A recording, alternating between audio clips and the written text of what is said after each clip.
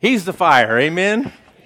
He's the fire in my soul. I hope He's the fire in your soul today, that no matter in what situation you need a fire, God's the fire. The Bible said He's the Holy Spirit and fire, amen? God's a powerful God. I don't think we give God near enough credit sometimes. Well, okay, we don't give God near enough credit all the time, amen? Because God is God. His name is above every name that could ever be imagined. Well, by the way, good morning. Good morning on this cold January morning of 2020. I want to start out by asking you a question, and I know the answer to it, but how many of you have ever had a dream? And I'm not talking about nightmare type of dreams. I'm talking about how many of you have ever had a hope or a plan for the future? I think we all have, right? We've all had those kind of plans, those hopes for a future. How many remember growing up as a kid, somebody asking you, what do you want to be when you grow up? What kind of plans and hopes and dreams do you have for your future? Well, we found a website that listed several responses of actual children when asked about their dreams for their future. And so here's some of their actual schoolwork with their responses. A little guy by the name of Albert. He said he wanted to be a person who stays home and does nothing. I'm thinking, me too, Albert, me too. This whole room would probably love that kind of life. But I'm a little bit more concerned of David's response when he says, I want to be a fireman since I like explosions and fire. This little guy likes to blow things up. Another little boy says, get a girlfriend, kiss her, and rule the world. I'm thinking, who wouldn't want that? This next little guy says, I want to be Michael Jordan when I grow up. How will I achieve that? Get bigger, shave my head, and be black. He's got some goals there. Another little guy said, have a wife and kids. Sounds good, but he doesn't leave it there. He said, and breed dragons. Well, who wouldn't want that? This next kid is going far in life without a doubt. He says, I want it to rain tacos. Maybe he's going to be a manager of a Taco Bell. We don't know. This next one, he says for his dream for his future, he says, I will never get married. I will never get married. And then he draws a picture of himself sitting in a chair saying, boy, this is the life. I don't know how that young man got so jaded so early, but anyway, big dreams. We're talking about big dreams today. We're in the second week of our sermon series called The Circle Maker, where we've been looking at praying, not just prayers, but big prayers. We're looking at a story that was actually inspired by Pastor Mark Batterson's book he wrote in 2011 called The Circle Maker. But for this new year, my hope, my plan, my dream is that everyone in Victory Church will have a bigger, bolder faith than they've ever had before in their life. That no matter what comes your way, no matter what happens, no matter what's going on, no matter what you see, no matter what you feel, you're going to have the faith to pray through, not just pray for, but pray through your problems. Pray through your fears until we see God answer our prayers. Hang in there by faith and don't give up when things look bad. In his book, Batterson describes this kind of faith in a man by the name of Hani. Remember him from last week? Jewish historians say that he was a real man that really existed. His story really happened.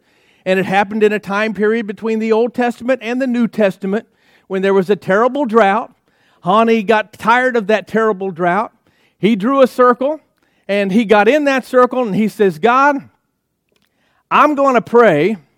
And I'm going to stay in this circle until you answer my prayer and until you send the rain. Well, if you don't know what happened in those 400 years between the Old Testament and the New Testament, God was silent.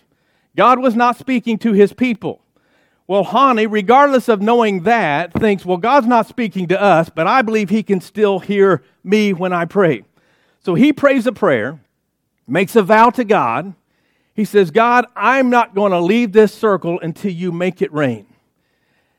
Actually, we found out last week that scholars believe that this was not Hani's original idea. He came up with this idea from a story in the book of Joshua in the Old Testament where God told His people to march around the walls, circle around the walls of Jericho until eventually those walls would fall. You know the rest of the story. They marched around those walls for 7 days, exactly how God laid it out. and the impossible happened. A miracle happened. The walls fell. Now think about Hani again. When he drew that circle, he didn't draw a semicircle. He didn't draw a circle that was halfway around and stop. He drew a complete circle. So there was no escape route. There was no expiration date on his circle or his prayer. Hani actually backed himself into a corner. And the only way out was a miracle. That was his only way out. Last week we called it drawing circles around our prayers. I even challenged some of you to start drawing circles around your prayer. And I know some of you are doing that already. I believe you're going to see awesome results. But drawing prayer circles sometimes can look a little foolish. And you know why? Because it involves faith. And faith, actually, if you break it down, is the willingness to look foolish. Faith, genuine faith, is that willingness to look foolish. Years ago, I had an old apartment house in Villa Grove, big old 3-story apartment house, had 6 units in it. And it had a big old boiler, and I mean ancient boiler, that was in the basement of that place. Cheryl and I were newly married. We didn't have any money, but I'll say this, she had faith. We didn't have money, but she had faith. One night, it was about 8 degrees on a January night, and we started getting some calls from our tenants. They were saying, we don't have any heat. So Cheryl and I put our coats and gloves on. We trucked it into town. We went into the basement. Lo and behold, water was running all over the floor. The boiler had a crack in it. There was no heat coming out of that boiler. We had called a plumber several weeks earlier, and he said, well, all I can say is this thing's on its last leg. So I'm there basically trying to put a Band-Aid on this old boiler. I'm there spreading some of this stop leak stuff all over it. I'm aggravated. I'm tired. I was hungry. Still, I worked a whole day of construction back then, and I was just wore out, aggravated. But it kept leaking. Cheryl looks at me, and she says, hey, why don't we pray for it? I didn't even look at her. I didn't even acknowledge it until she said it the second time. She said, well, why don't we just pray for this boiler? Why don't we just lay our hands and believe God's going to help this boiler? Being a real man of faith, I said, Cheryl, let's get real. This is a boiler. This is a boiler. It's broken, and the only thing that's going to work is if we fix it, and we don't have the money to fix it or money to replace it. She said, fine, I'll pray. So she lays her hands on that boiler, and she begins to pray and ask God's help to heal that boiler. And as ridiculous and crazy as you might think I'm sounding, as God is my witness this morning, that boiler stopped leaking. Yes, it did. Yeah, God deserves a hand clap of praise for that. I thought about that. She was willing, absolutely willing to look foolish, and she did. With her hands on that boiler, praying in the name of Jesus that He would heal that boiler. But I thought, what was she doing? She was actually projecting a faith that I believe God wants to see in all of our lives. It sounds ridiculous, but God's still God over the ridiculous. Amen? God wants to see our faith in action. She was willing to do that. She was willing to look foolish. And really, that's not our idea either. You see in the Bible a whole scale of those kind of miracles, that kind of foolishness going on. Think of the stories we're familiar with. Noah. I'm sure he looked foolish building a boat in the desert. And he looked foolish for 120 years while he built that boat in the middle of nowhere. Amen? When he built the ark. I'm sure the Israelites, we just talked about the story, their army marching around the walls of Jericho with their trumpets in hand. I'm sure they looked foolish. And I know a young guy by the name of David, a young teenage shepherd boy, looked pretty foolish charging up against a 9-foot giant with a little slingshot in his hand. Amen? Think about the wise men. They looked foolish, tracking a star to Timbuktu and back on the back of a camel. And definitely Peter looked foolish stepping out of the boat in the middle of the Sea of Galilee. Amen? The Bible is full of these foolish moments. But the great thing about the foolish moments, they might have looked foolish to the world, but they were part of God's plan. Amen?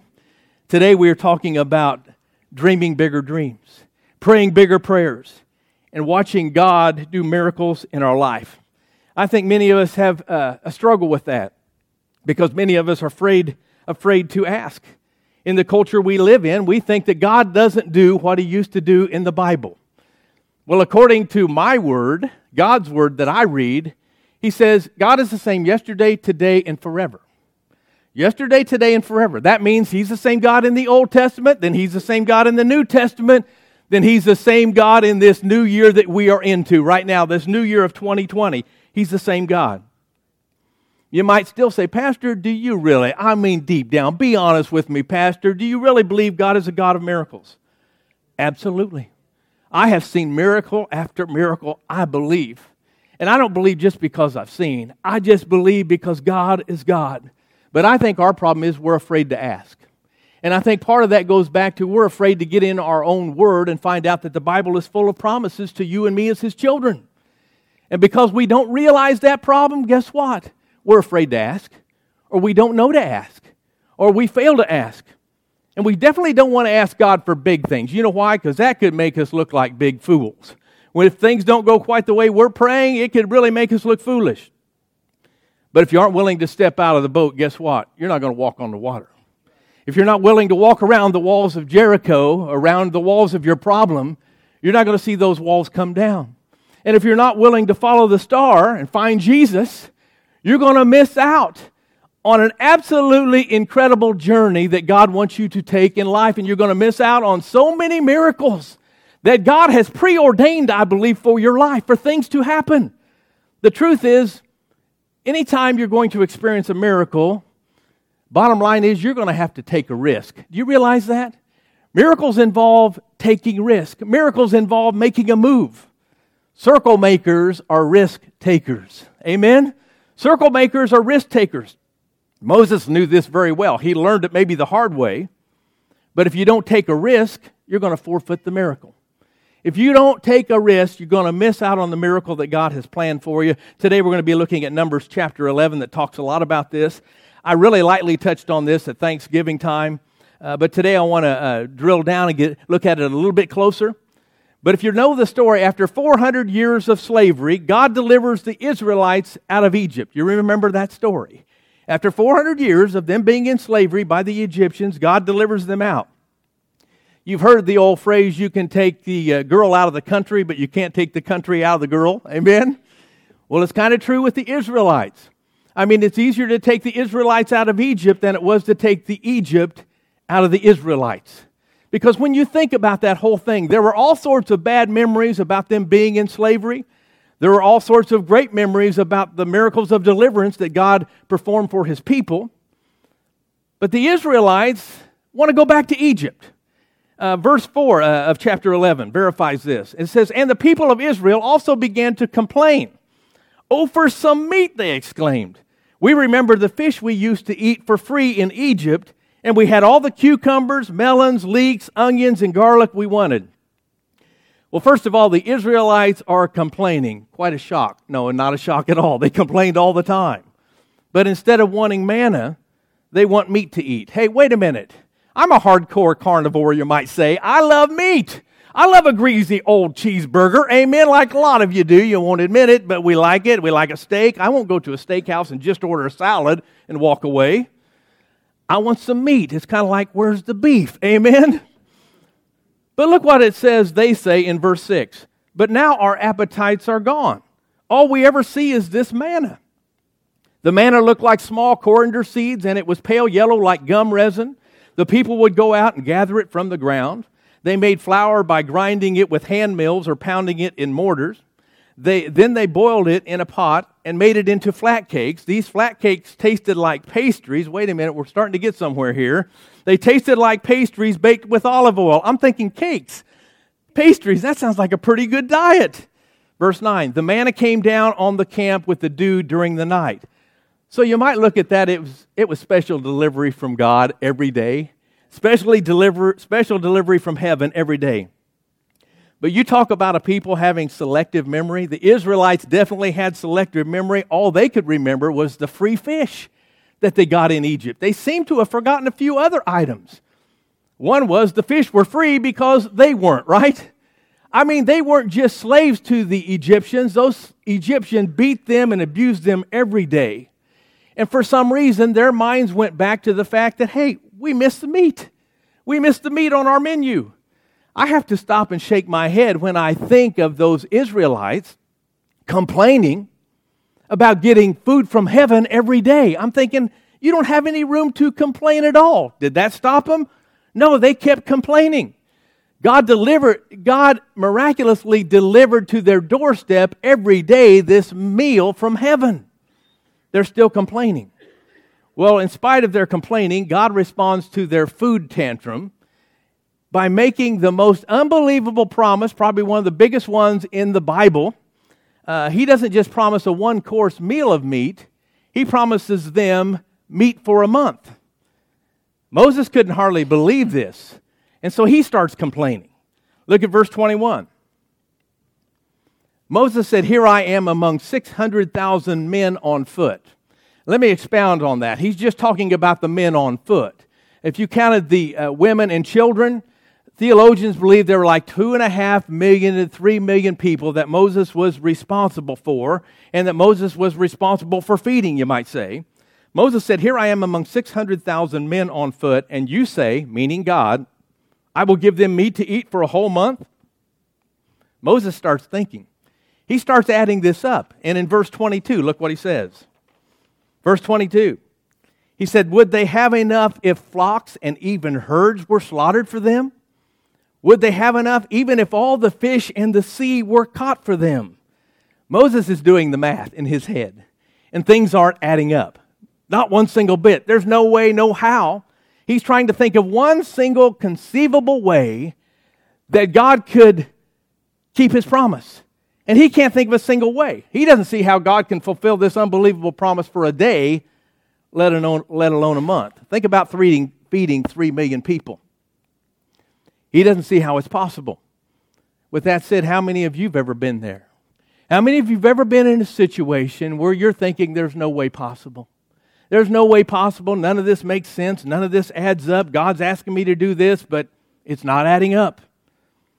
Maybe God wants you to quit the job you're working right now that you make a great wage and take a less paying job. Doesn't add up.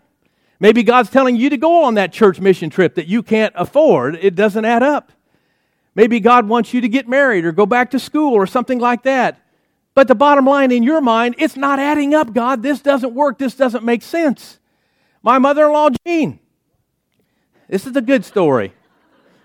My mother-in-law, Jean, was a single mother with 2 kids that she was trying to raise on her own when she came back to Villa Grove. She grew up in this area. She moved away for about 35 years, found herself over in Indianapolis, but felt God was telling her to come home. So she came home. She moved back to Villa Grove, and she got a great job with J.M. Jones in Champaign, making great money. But shortly after she took that job, she felt like God was telling her to quit that good-paying job and go to work for Pizza Man in Villa Grove as a waitress. Well, all of her friends said, "You're crazy if you do that. You'll never ever be able to pay your rent. You'll never be able to pay your bills. You'll never be able to take care of James and Charlie. You just won't be able to do it." But finally, she made up her own mind and said, "God is calling me to do this. I'm going to step out in faith. I'm going to circle my promise." And it wasn't long before Sid, the owner of Pizza Man, made her a manager, gave her manager's wages with manager's benefits and insurance. All I'm saying is it all worked out. But above all that, I'm saying with God, it doesn't have to make sense. Amen? With God, it doesn't have to add up. In this situation with Moses, it sounds a whole lot like another food story that happened 1,500 years later in the New Testament when Jesus was teaching the multitudes, a group of about 5,000 people. He had taught all day long. They were getting hungry, of course. There was no Chick-fil-A in sight. Amen? They're getting hungry, and a little boy holds up his lunch, 5 loaves and 2 fish. I mean, it's a nice gesture, but looked a little bit foolish. The disciples see that. They hold it up to Jesus and say, "What is this? Among so many, it just doesn't add up." It just doesn't add up. Let me just tell you this today. When you put God in the middle of anything, if you put God in the middle of your situation, your struggle, your problem, it's going to change everything. You put God in the middle of anything, He'll change everything. In God's economy, if you'll take what little you have in your hand and put it into the hand of God, it not only will add up, God's going to multiply it. Amen? He's going to do some multiplication, not just some addition. God is that kind of God. Most of us have heard of Corrie ten Boom, this great woman of faith. She was arrested. Her and her family were arrested by the Nazis when she was 50 years old for hiding the Jews from being exterminated, basically. But she and her sister were sent to one of the worst death camps of all, a camp by the name of Ravensbrück. 96,000 women were slaughtered in that death camp, including Corrie's sister, Betsy. But upon arriving at Ravensbrück, she and her sister were starving, and Betsy was very ill. They were packed into barracks that should hold 400 women. They packed 1,400 of those women in those barracks. And the only food they got was one slice of black bread in the morning and a small bowl of gruel, they called it. It was turnip soup in the afternoon. Well, Corrie had smuggled a bottle of liquid vitamins into the camp. So every morning, she would put a drop of those liquid vitamins on her and Betsy's bread. Well, after a few days of doing that, she looked around in their flea and lice-infected dormitory, and she saw all these sick and dying, weak women, and her heart went out to them. She started putting a drop of that multivitamin upon every slice of bread for every woman. And it was just a small little body, but the drops kept coming, day after day, as many as they needed. Corrie says she even held it up to the light. But the jar was so dark and so brown that she couldn't tell how much liquid was left. All she knew was every time she tipped it up, the drops kept coming. That's a miracle. That was an absolute miracle. What that tells me is God's economy is a whole lot bigger than our economy. God can make it happen when it seems like there's no way to make it happen. It was a miracle. Back to Moses' story. In verse 31, it says, "Now a wind went out from the Lord and drove quail in from the sea. It scattered them to up to 2 cubits deep all around the camp, as far as a day's walk in any direction. All that day and night, and all the next day, the people went out and they gathered quail." How many of you remember that old Alfred Hitchcock movie called The Birds? Anybody remember that one? Well, this is a whole lot worse than that movie.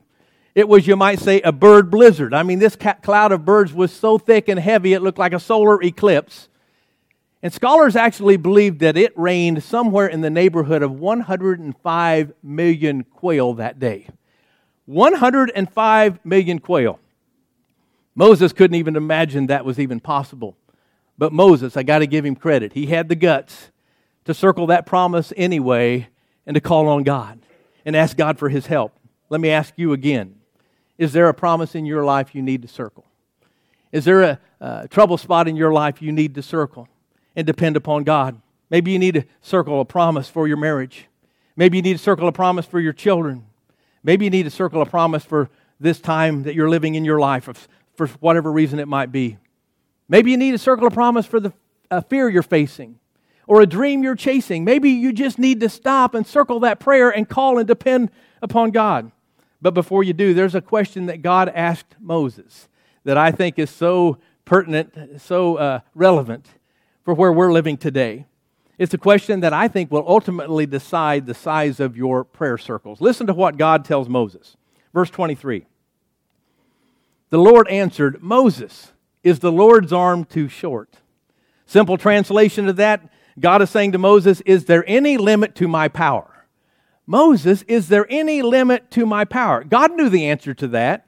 He just wanted to make sure Moses knew the answer to that.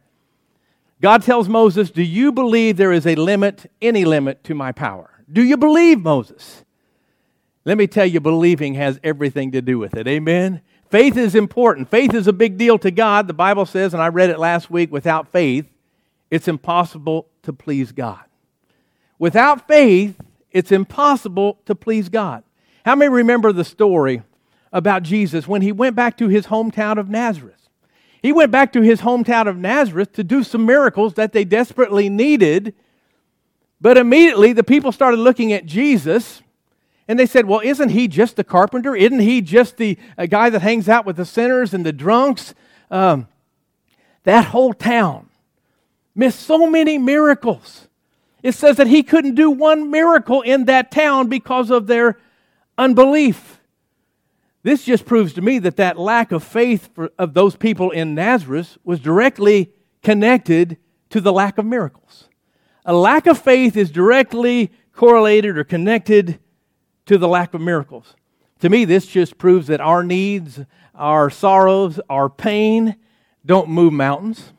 They don't even move the hand of God. What moves the hand of God? One thing, faith. Our faith moves the hand of God. Some of you are looking at your monthly bills and then you're looking over at your monthly paycheck and you're talking yourself out of some blessings that God really wants you to bless you with. God's a God of increase. Do you realize that? God's a God of abundance. And I believe if we would just get in His Word, get to know this Jesus that this Word describes for ourselves, I believe that you'll start to see miracles like you've never seen before. Because you'll start to pray prayers like you've never prayed before. They're not just going to be words thrown up into the air. They're going to be words that are truly dependent, prayers that are truly dependent upon God. So again, is there a promise you need to circle in your life? There's only two answers to that question, yes or no. And until you get a real deep down revelation, or maybe I should say a conviction of your own, that God's power and God's grace has no limits, guess what's going to happen? You're going to continue to draw these little bitty circles. You're going to continue to pray these little bitty prayers. But once you realize the omnipotence of God, omnipotence means all-powerful God. I believe if you recognize Him for who He is and for who He wants to be in your life, all of a sudden you're going to be drawing these ever-increasing, larger, God-given, God-sized circles for God-sized dreams and plans. Amen. It's all about trusting in His Word. It's all about trusting Him. It's all about giving it over to Him and say, God, I don't understand this. It's not adding up. It doesn't make any sense. But God, You are God. You're still on the throne. I'm going to trust You because You can part a Red Sea. You can deliver Your people. You can do whatever. You can make those drops go on for days. God, You are a miracle-working God. I'm going to trust You. I'm going to believe You. The size of our prayers depend upon the size of our God. How big are you letting your God be today? The size of our prayer circles depend upon the size of our God. So whatever's looming over you today, think about that. Whatever you're dealing with today, whatever load you're carrying today, whatever impossible promise that you're holding on to, it may look impossible to you, but for a God that delivered 105 million quail out of nowhere, it's no problem. So what's your problem? What's your circle? What's the Jericho in your life? Those size of prayers depends on the size of your God. How big is He today? And if God has no limits, why do we put limits on our prayers? It kind of reminds me of the guy that was trying to size up God by asking God, God, how long is 1,000,000 years to You? God said 1,000,000 years is like a second. Then the man asked, well, how much is $1,000,000 to you, God? God said $1,000,000 is like a penny. Then the man smiled and looked at God and said, well, could you spare me a penny? God smiled back and said, sure, just wait a second. The truth is, when it comes to God, there's no big or small. There's no possible or impossible, easy or difficult. And that's hard for us to relate to. It's hard for us to comprehend because we're used to living in this four-dimensional world that we live in. Amen? It's hard for us to actually grasp that. But do you know something about God? He's not even limited by the natural laws He created. There's nothing that God can't do. There's no prayer that's too hard for God to answer. Nothing's too hard for God. But it still depends upon our faith to move the hand of God. Houston pastor John Basango, he describes a time when his daughter Melody, she was only 5 years old, she came to him one day while he was reading his book, and she said, Daddy, can you build me a dollhouse? He looked at her and said, sure, hon, I'll build you a dollhouse. Then he went back to reading his book.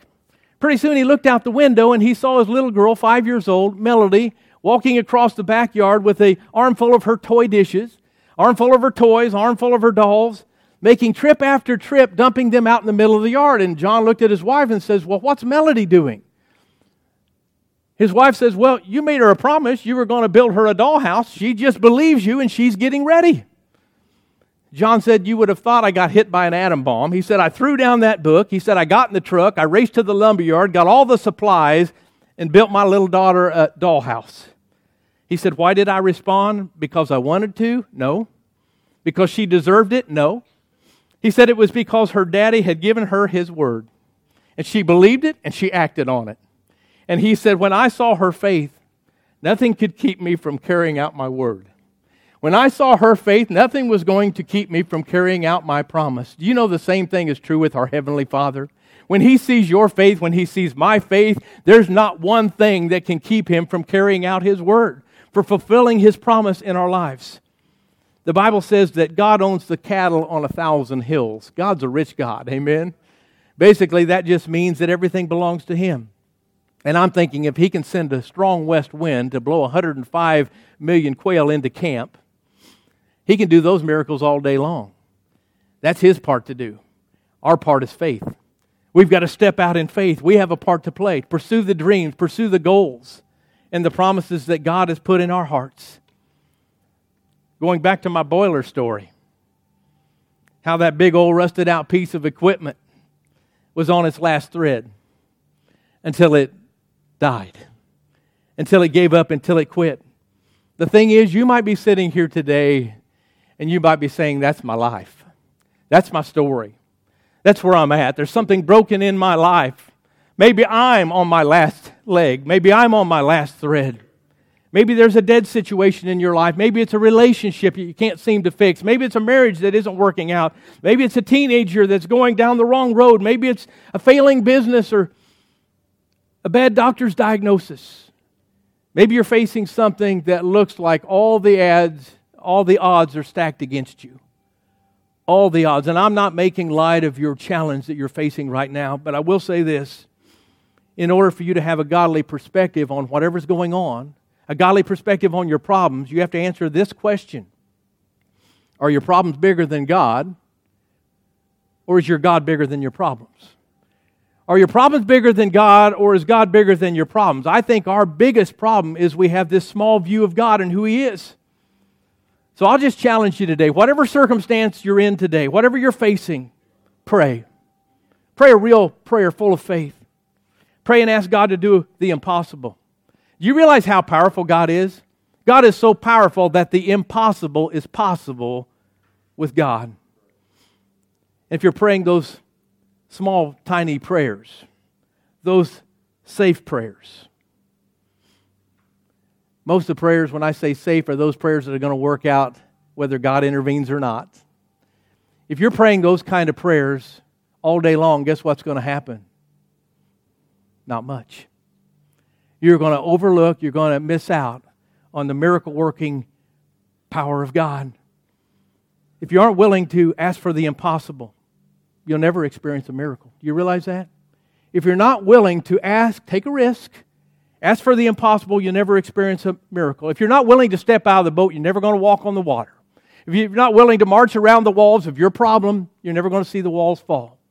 And if you're not willing to chase after the star, to find Jesus in all of His glory and all of His power and all of His plans for your life, you're going to miss out on the greatest adventure and the greatest bunch of miracles you've ever could have seen. Amen? If we don't trust Him. So I challenge you today, draw a circle around your Jericho. First of all, identify your Jericho. Identify your problem, whatever it is, draw a circle around it, and then I would say attack it with the authority that's in the cross. Not the authority that's in your prayer alone or in your words alone, but in the authority that's in Jesus Christ, His blood-bought authority, His blood-bought power, His blood-bought sacrifice on that cross that made all things possible, starting one, salvation. Starting first with salvation. Draw a circle around your challenges today and then come boldly before the throne of grace. You know, God's never fearful when you come to Him. He's never shaking in His boots thinking, I don't know if I can handle this one. No. I think God's looking with excitement to the next big thing, to the next huge thing you're going to bring Him. I challenge you in 2020 to take a lot bigger things to God than, like I said, now I won't say that. I don't know if Kate's here. She got on to me about this last week. Finding a parking place at the mall. I let Kate off the hook because she said that, you know, she has trouble walking. So I'll give her the benefit of the doubt.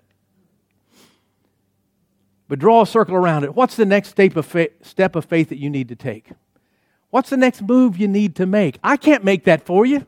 I can't take that step for you. You've got to take it for yourself and for God. Could you stand to your feet this morning?